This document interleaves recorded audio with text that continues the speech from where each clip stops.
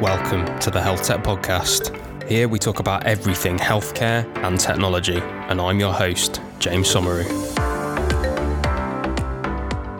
Hey everybody, this week I'm joined by Roseanna Jaggard, and she is the CEO and co-founder of .coms, and .coms provides secure mobile communication and real-time workflow management for all medical staff to improve working practices, elevate patient care, and further medical research. Interesting, obviously, communications in the hospitals is incredibly important, something that I actually think a few people on here have talked about in the past, or potentially a couple. But anyway, Roseanna, delighted to have you on. How are you doing? Really good. It's a nice, bright, sunny day in London. And delighted to talk to you. Thank you for having me. You're very welcome. Whereabouts are you speaking to us from in London? So we live in West London, and we've lived here for years. Matt, my husband and co-founder, has done all of his medical training in London. So I feel like I know London primarily through hospitals and where he's been working and training. I know that one. I definitely know that one. I know various parts of the country because of where I was training. You'll know it well. Oh, yeah, definitely. And also husband and co-founder. Now that is also interesting to me, that I think we'll talk about later on as well. But yeah, no, .coms. Yeah, super interesting. Obviously, WhatsApp being used so much by clinicians, and yeah, I think when you and I spoke last time, that legislation coming in to prevent that, or at least improve options for different clinicians, different organizations, and that kind of thing. So yeah, looking forward to getting into it massively. But as you probably know from episodes that you may have listened to before, we start by getting a bit of your story. And you have an interesting background that actually is not health tech. Yet here you are, as CEO of a health tech company. And so it would be super interesting for our listeners if you could tell us a bit of your story. I actually started quite early in my life and thinking, right, I want to be probably at the early stages, without working out what it actually meant to be an entrepreneur. I always wanted to earn my own money and be independent of my parents. And I think, that sort of trait has always been with me from a very early age. I actually decided I wanted to do law, but I actually went down the property law route, and very quickly discovered that I couldn't sit still for 7 or 8 hours a day reading legal drafts and documents. Although I loved it, I really loved it. I actually studied land management at Reading, it was just the perfect fit for me because it pulled in so many different disciplines. I really enjoyed it. It sort of played to my strengths. I was out and about a lot and working with people, which really sets me alive. So it was incredibly interesting. Reading was great. I moved. I didn't take a gap year. Didn't go traveling. I was incredibly focused, went straight into a big London property business and started working when I was 21. So straight over to the dizzy heights of London. And I've been here ever since, actually. I definitely say I've become a Londoner. I love the city. I love the buzz, the multicultural nature of London, the efficiency, the busyness, everything. That there's just so many advantages to living in London. And not only, you can get to most places pretty easily and quickly in Europe and the States and things. So I'm a real a diehard Londoner, I'd say now. And that's where I met my husband and my now co-founder as well. So a lot of special memories here, and we've been here over 20 years. So it's been an interesting background for me. But in terms of coming to health tech, it's not straightforward. My property background was more investment. It was huge buildings in both the city and the West End. I worked on the big redevelopment of King's Cross and St Pancras, where we put the likes of Google in, and I got to know sort of tenants there really well. Worked with architects there. Again, loved it. My big sort of U-turn or change in career direction came when we actually started a family, and our eldest son was diagnosed with autism. That was a bit of a shock for me, and I actually took a career break. The company I was working for were incredibly supportive, and I was able to work quite flexibly to support William at home. And it was only when I was thinking about going back that Matt had, this was actually his third IT idea that he was putting into the NHS, and he needed someone to run the business.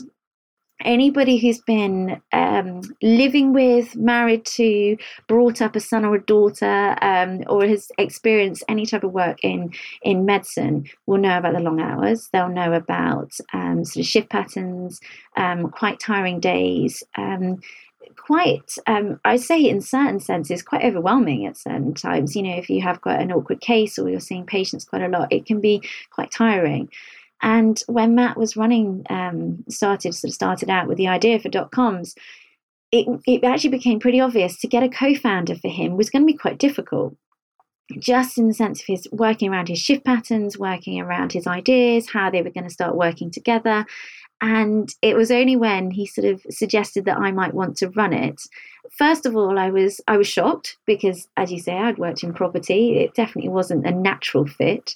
But actually, the fit of us two working together was a really strong one. The complementary skills that we had from each other worked really well. And it also meant he could come home late at night and we could just, get straight into the product development. We could speak about our investors. We could speak about, which hospital we were going to be working with next. And you have to be a little bit careful. You don't work every hour of the day, but it worked really well for us. Certainly when COVID hit, that was a real sort of spanner in the works for most people. But again, we stayed together. We weren't one of these families that sort of, Matt didn't move into the hospital, primarily because I didn't want to be completely on my own for the whole 6 months. But it meant that he could come home in the evening and we'd work around that because it was just the two of us in the family. So there was no interruptions. We worked through COVID. It was a break from the world, as everybody found, but we just carried on working.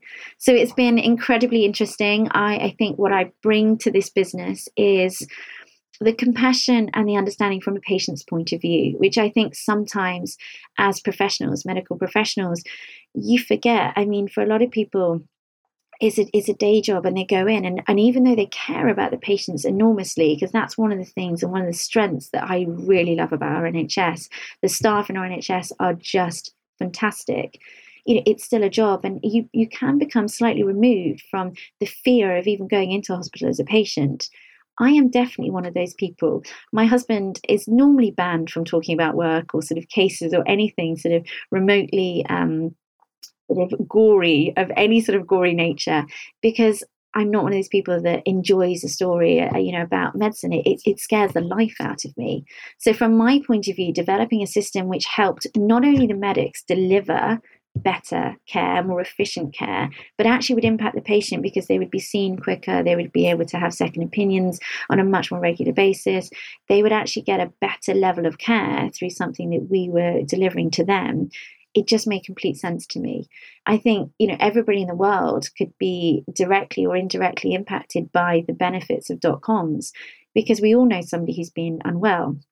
We all know somebody, or even, we've been unwell ourselves, and you've been into hospital. You've been in the situation where you are completely reliant on the people looking after you. Now, if we can give them a tool to help them communicate, to improve your care, that's just a no-brainer for me. And that's what Matt sparked in me, when he said, I've got this idea, it's going to make a real difference. Having had a child with special needs, having been, again, totally reliant on a system that it is very, very intensive. It's, a lot of these staff members are working overtime to make sure that the levels of care are given and given in an appropriate manner. If we can give these people something that will help them, that will actually take a bit of the pressure off them so they can leave on time at the end of the shift, so they can segregate work from their personal life on personal devices. Those are the sorts of things which it's going to benefit everybody. And that's where I think I came alongside Matt and thought, okay, I can fundraise on this. I believe in this. And I think others will too, because they can see the value that everybody gets from this. Not just financially. Don't get me wrong, we have shareholders who are in this to make money, and so they should. But actually, I think socially, the value that we can give to people is enormous. And that's why I'm here. That's why the shift from property. I bring the business expertise and the commercial mindset to this, and try and also bring that sort of that vulnerability of a patient, or even just a spouse who has been married to somebody who doesn't get those endorphins when they help somebody, who just, suffers from the fact that somebody gets home late from their shift yet again. I've been one of those people that, standing on the side of the door and Matt's exhausted having helped people, but again, felt as though he's had a worthwhile day. I'm just cross he's late. So, it's those types of things, again, that, when I saw .coms and really thought about the opportunity, when you speak to the managers, they recognize the problem with WhatsApp. They recognize the problem that actually at the end of the shift, these people are there typing up notes because there's no other way of doing it. If we're giving them a tool where they can actually type up notes and do handovers, no matter where they are, even if they're outside of the hospital or just about to go home, and we can speed up that process, everybody benefits. We have less burnout. I think that's one of the big problems in the NHS at the minute. People are burning out. They're exhausted after COVID. And yeah, that was why this has all come about, and why we believe really strongly and passionately that, communications in healthcare are so important.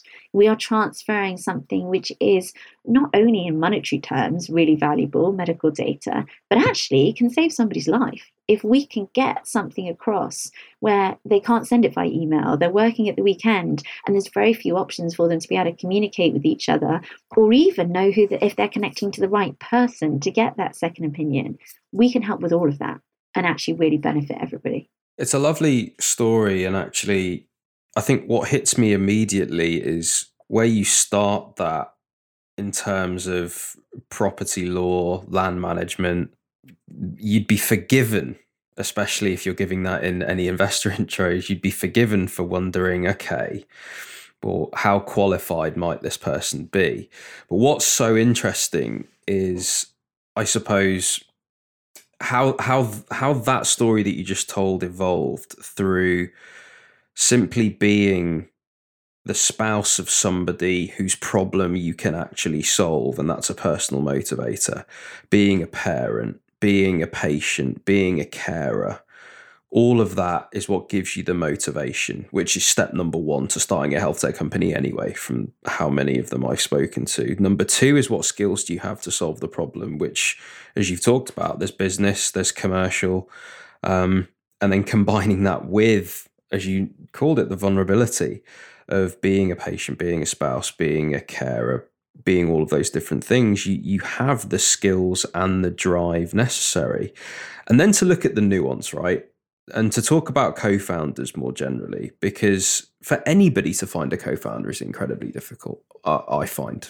I think there's plenty of people willing, I think, but to come across the unicorn person that is a mixture of interested to the same degree, skilled to the same degree, but across different things and complementarily different things as well, is incredibly difficult. And I think for you to have found that then in your husband is incredible. And actually, the way that you guys come together, you have the passion. You both have the passion, and he's connected to it on a day-to-day basis. But actually, what you're bringing with the business and commercial is incredibly valuable. What I liked actually was how you immediately thought about fundraising, because you obviously have been involved in buildings and infrastructure and that King's Cross development, which is incredible, by the way.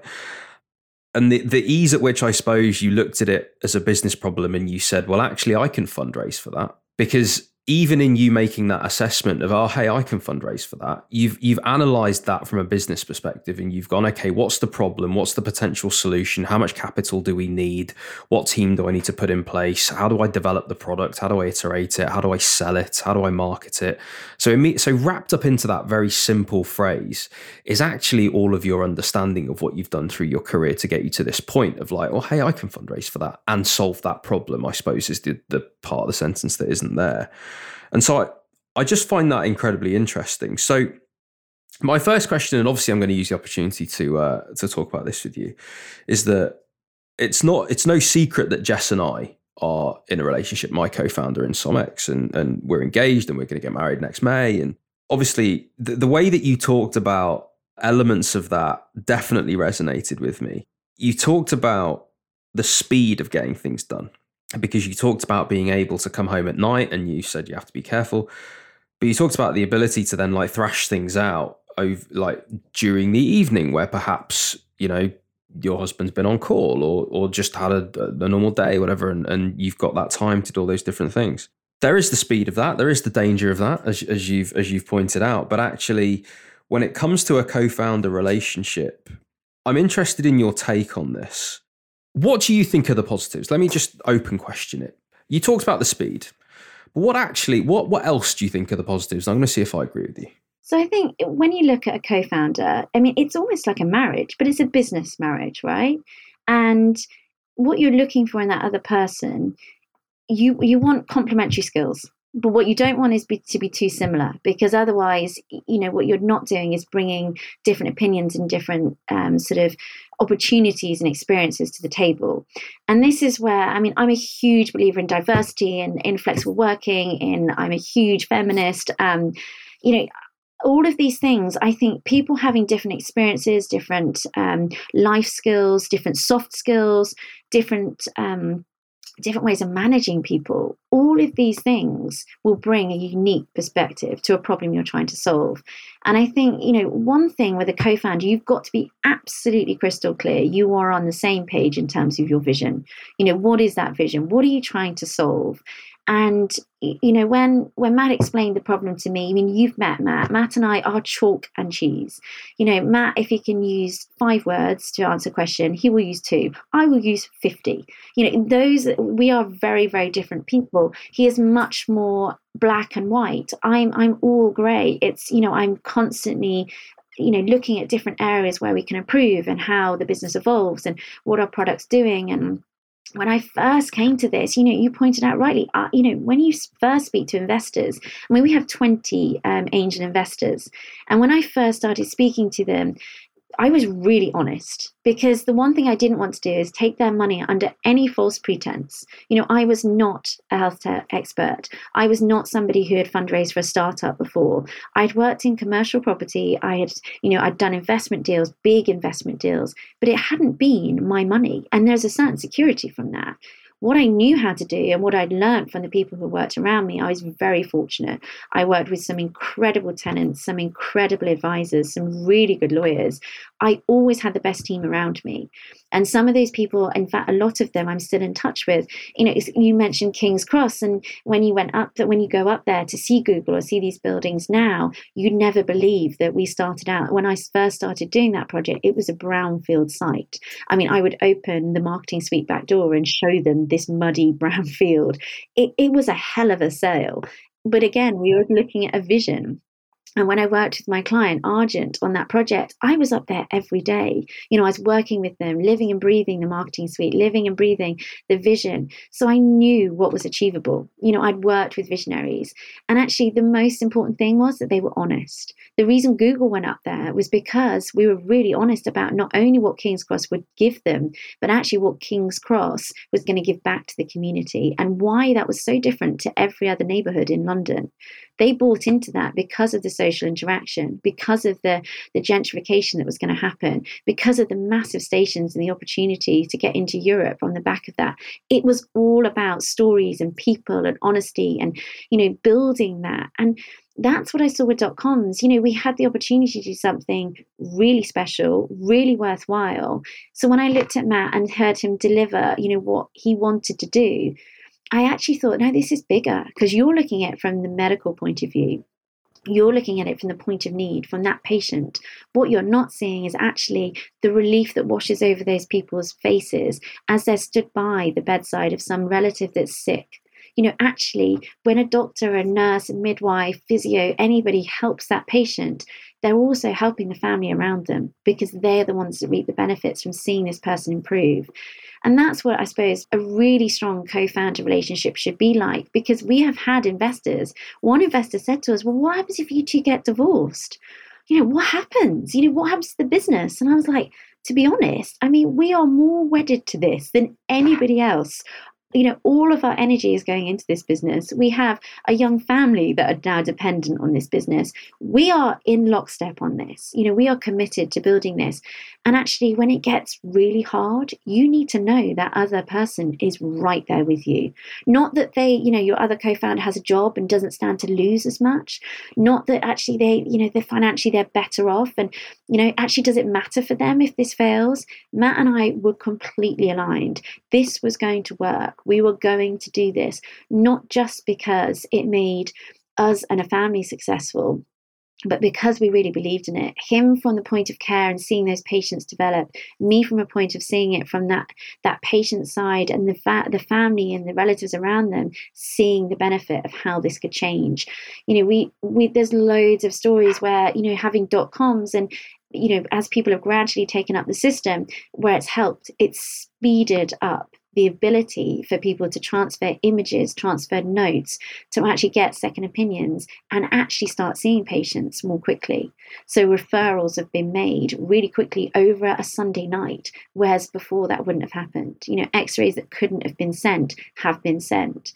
And this is where we see the real benefit. So to go back to your question about co-founders, what do I think it needs?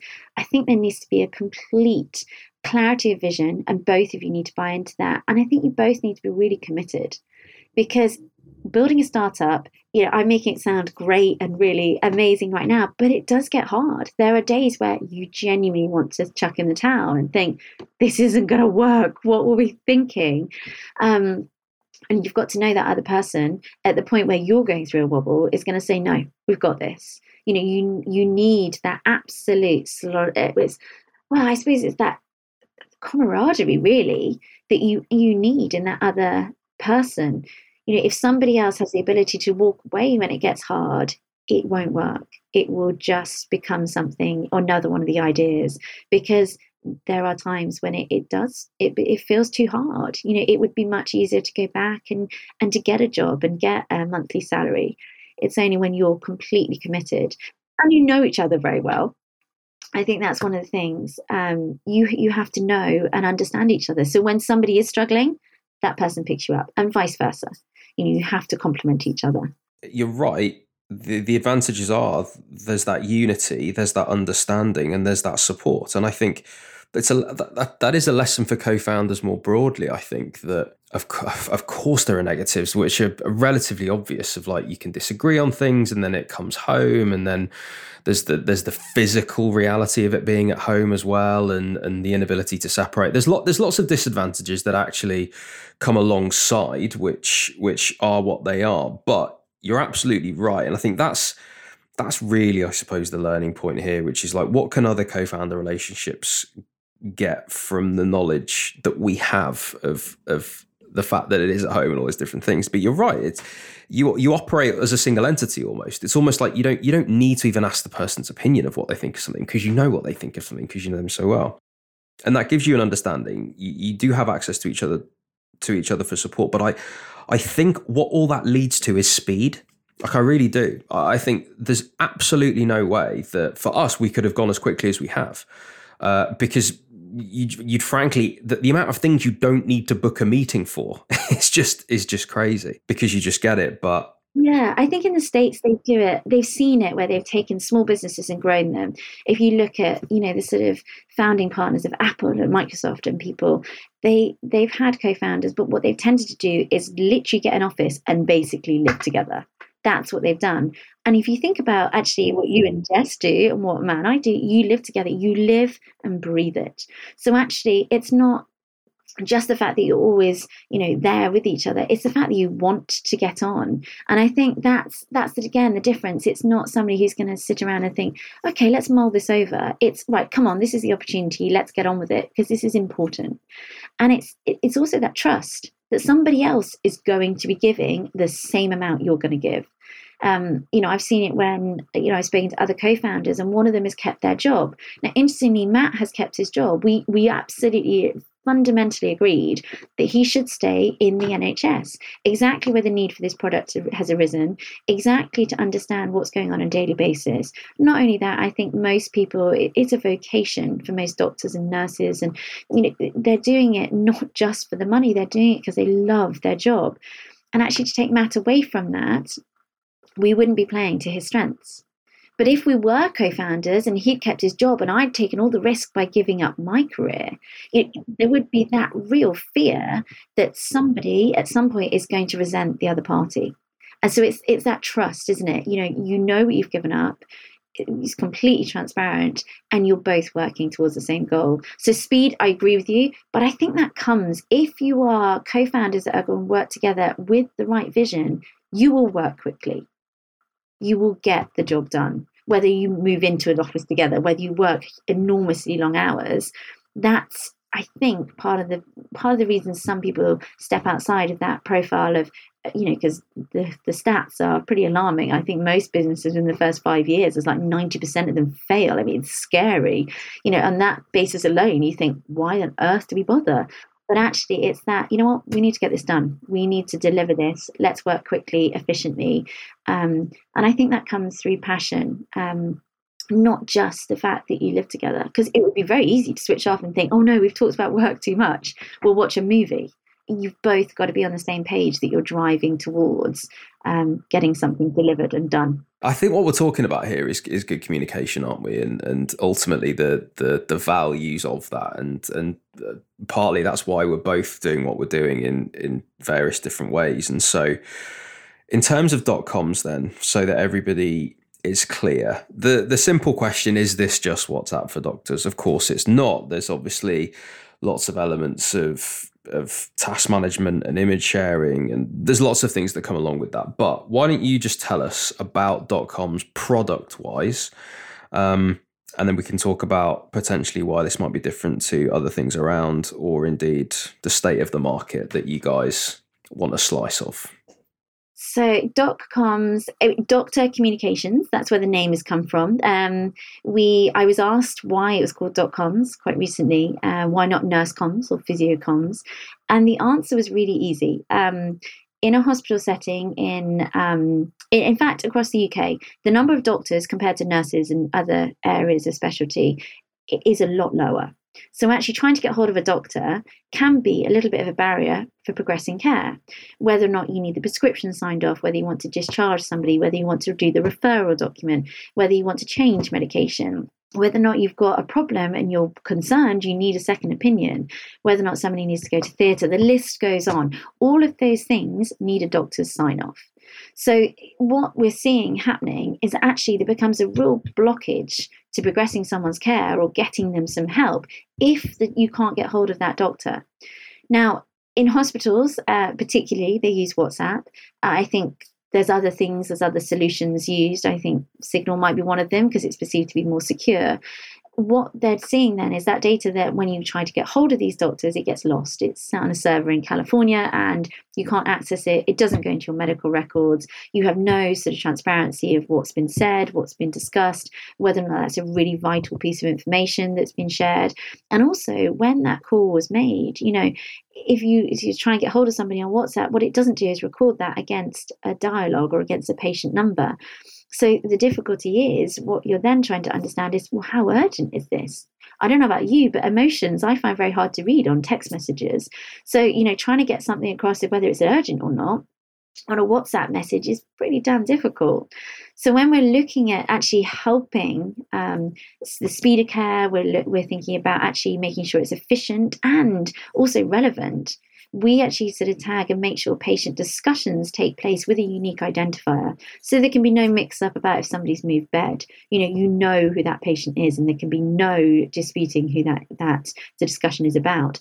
You also know, because you know the background on this person, actually this could be urgent. I need to get there quickly. So it will also give you an element of triage, which actually you definitely can't do on WhatsApp if it's in a big long stream of sort of text messages about various different patients.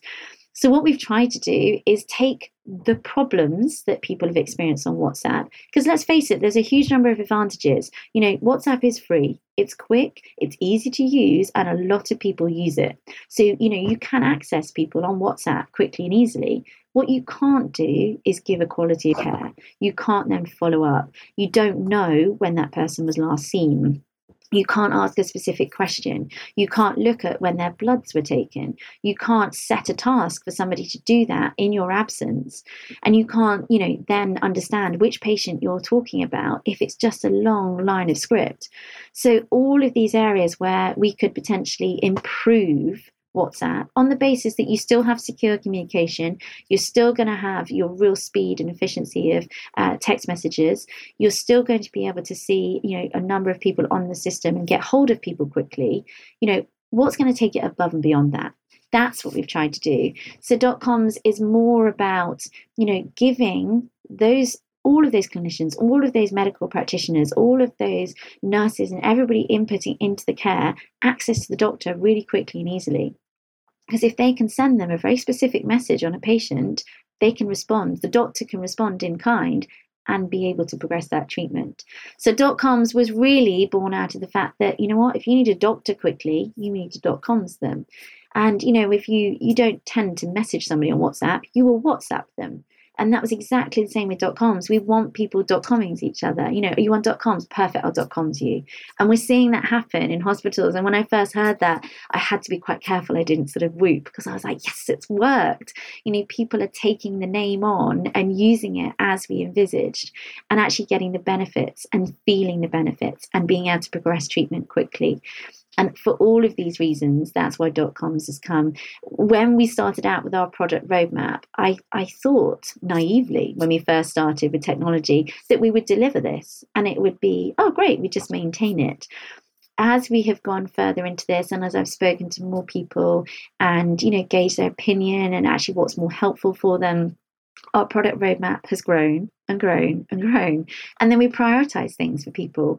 And the beauty of it is when somebody mentions something that's really important to them, even if it's just the sound it makes when, an alert comes through, when we can go back to them and say, we've changed it. The experience that you get when you say to these people, these individuals, yeah, we've changed it. We took on board what you said. We've changed it.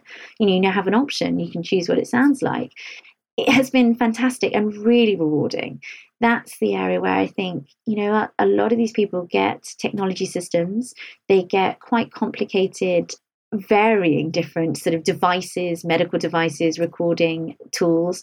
They all need different logins. They spend a long time learning how to use these things, and they're very rarely intuitive. That's why we wanted to make .coms different. So they could pick it up. It would feel really easy. Some of our technology investors have been light years ahead of our medical investors who are actually using this product, because some of them use WhatsApp because, quite frankly, they don't know how to use anything else. So we had to make sure that our medical investors could use it. So we did quite a lot of testing with our first investors, one of whom actually said to me, I said, well, how are you finding the platform? He said, can I just stop you? I board a train on a platform. I was like, right, an app. It's those sorts of things. And you think, what? I'm dealing with somebody who this isn't their modus operandi. This isn't what they're used to. We're asking them to do something slightly different to improve care. So it's going to take a little bit of time. So the easier we can make that, the more intuitive, the sort of more straightforward that we can actually make it for them, the more people will engage and the more value they can get from .coms.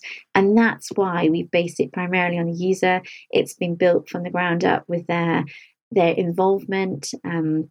We work with various sports medicines as well. So again, we've been able to bespoke elements for them just to make it easier. So again, for the first time ever, we can take, when there's problems at the track, the pitch, whatever, we can take that back in to the NHS record where it's necessary. And again, all of these different features that just are making it much easier for people to do their jobs, it's going to enable the patient to benefit because they get better care. And if we can do that, we're doing the right thing. So yes, it is WhatsApp, right? It's WhatsApp, but it's taking it to the next level and giving them things that actually is going to help the patient ultimately.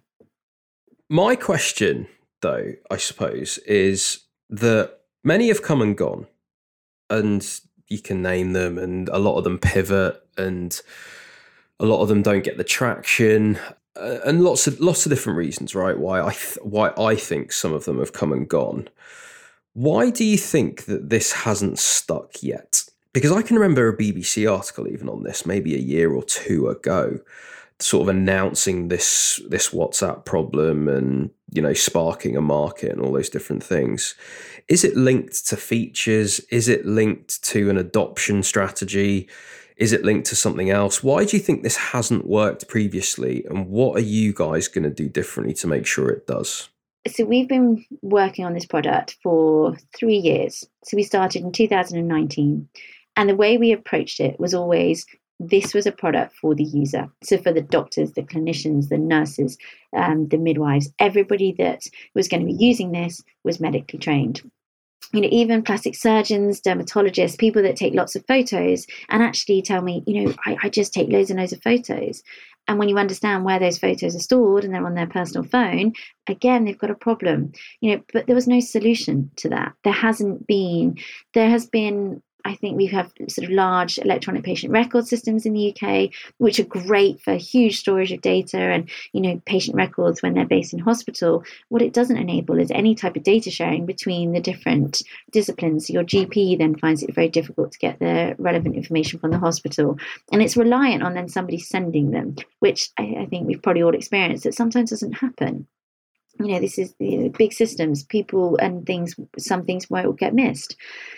The difference with, I think, .coms, we have spent so long perfecting this with the user, not only within the NHS, but privately and, outside of that as well, to get this right. So when people pick it up, what you're asking of these people who are time poor, normally under pressure to see several patients, you're asking them to adopt a new system. Now, if that system isn't easy to pick up and easy to adopt, why would they do it? Because actually, at the point of need where that patient needs you, you're not just going to pick something up that's more difficult to use or takes you more time to then contact your colleagues.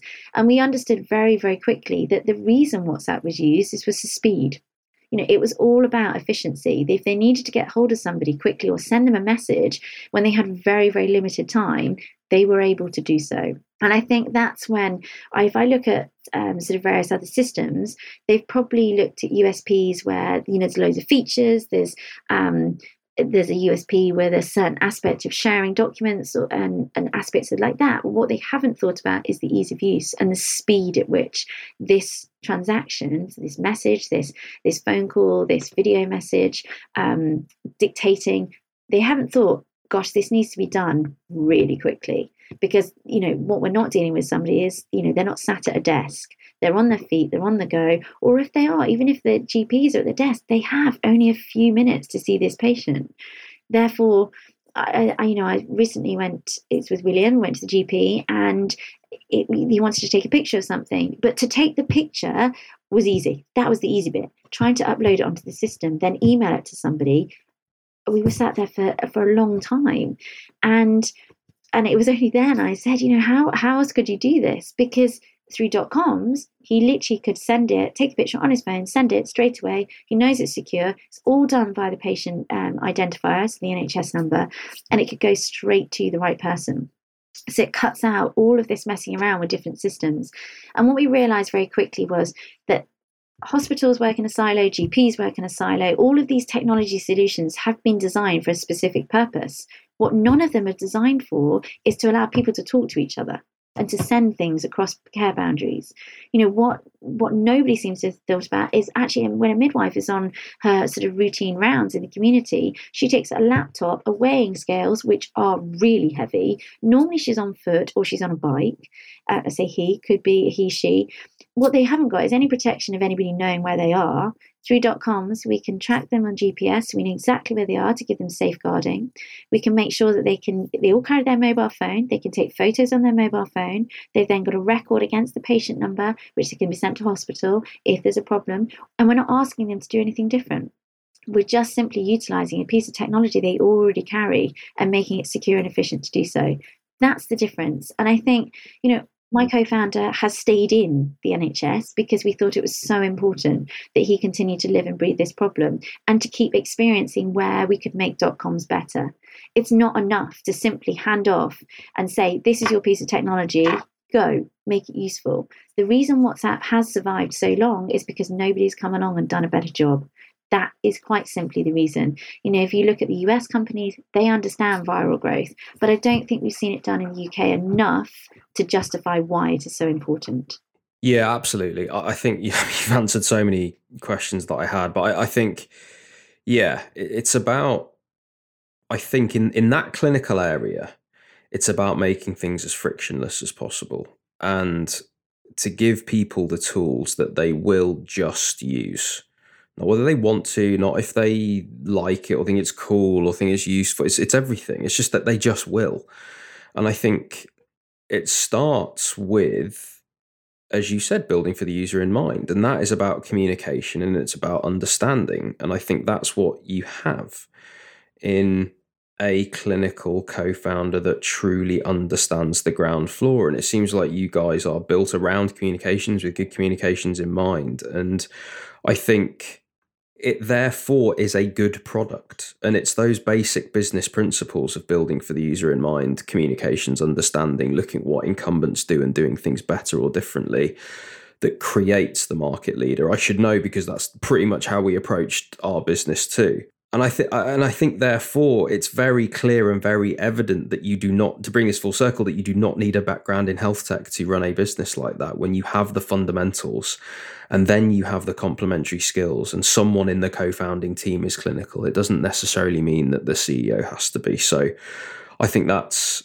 an incredibly good learning point, I think, for everybody listening that has aspirations in health tech that might not have a health tech background, that this is not only possible, but arguably optimal. And I think that's a really important point, that the way you've set up your co-founder relationship is that he remains clinical. I think that's interesting. Investors will always question it. As can anyone fairly, I think, question that. But I think where it can relate to marketing and sales, which basically is what you're saying, as well as product development, by the way, it remains incredibly important. So look, I mean, Roseanna, listen, it's been an absolute pleasure having you on. Time has run away from us incredibly quickly. I am going to get you back on to talk about fundraising because 20 angel investors is a very interesting number, and to know how you got that, I think, will be an interesting one for us. But in the meantime, if people want to learn more about you or they want to learn more about .coms, what's the best way for them to do so? You can get a hold of me on LinkedIn. I am all over our website, so you can always find out about me then. I would say for anybody wanting to find out about the journey of becoming a founder or anything, there are so many good resources out there. I mean, How I Built This is an absolutely brilliant book. I'm wearing my .coms hoodie today because Sarah Blakely used to sort of parade around in her Spanx t-shirt and always used to get, be her own sort of personal promoter. And it works, right? I try and make sure that Matt, when he goes out to go to conferences and things, he wears his .coms hoodie because it does strike up a conversation and people want to know more. In terms of actually finding out more about me, the best way to probably get me is through an email, and you can find out my email on our website. That's really easy. And in terms of tips for other founders and people that are going to go through this, fundraising, I would say, always takes longer than you think. Even with an amazing vision and a really good success story, you have to leave more time than you think you'll need, and surround yourself with a really good team. That is the one key thing. I think that's the thing that's going to make a difference about whether or not you deliver this. Get people that intimidate you because you think, crikey, are they going to work for me or with me? Because you're just, you feel like they're so out of your league. That's the game changer. That's when the magic happens, when you are put under pressure by your team because they've run away and done something and you think, wow, that's amazing, but I didn't expect that. Or, they're on a vision as well. They're on a journey. And I think that's where the real magic happens in businesses. You put yourself as a co-founder, as a CEO, out of your comfort zone because your team is so good. That's when you think you're being challenged all the time. You're constantly perfecting your product and your team and striving to get somebody to join that team who, again, is the next level of what you expect. That's the game changer. Hey everyone, thanks for listening and making it all the way to the end of this episode. Remember to subscribe, rate us, and leave a review. And you can head to the description of this episode to follow me on all of my social media so you don't miss out on any of the latest health tech content.